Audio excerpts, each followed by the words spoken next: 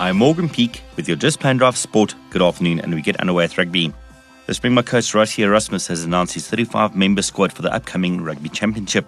The squad sees the return of Malcolm Marx, Warren Whiteley, Eben Etzebeth, Fransolo, Ross Cronje, Lano Mapu and Lwazi Mvovo. Faf de Klerk and Willie Leroux, who impressed during the 2-1 series win over England, have also been included. Furthermore, 3 uncapped players have been named in the form of Carl Brink, Marco van Staden and Damien Willemse.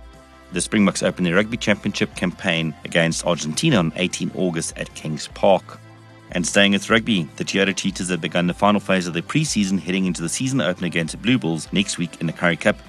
On Friday, the Cheetahs face the Griffins in 2 60-minute contact sessions in order to work out combinations and start drafting the final Currie Cup and Guinness Pro 14 squads. Players such as Nico Lee made their return from long-term injury layoffs, while some of the new players also got their first run. The coach Frank Smith told OFM Sport that from now it's all about fine-tuning.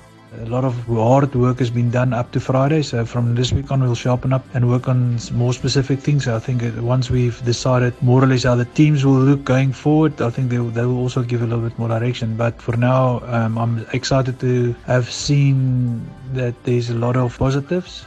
And finally, football. The Premier Soccer League club Bloemfontein Celtic who want to put the player strike behind them as soon as possible in order to focus on the start of the 2018-19 PSL season. Heading into the 2-1 win over Chip United on Sunday, Celtic had just one training session due to the players' strike over unpaid wages.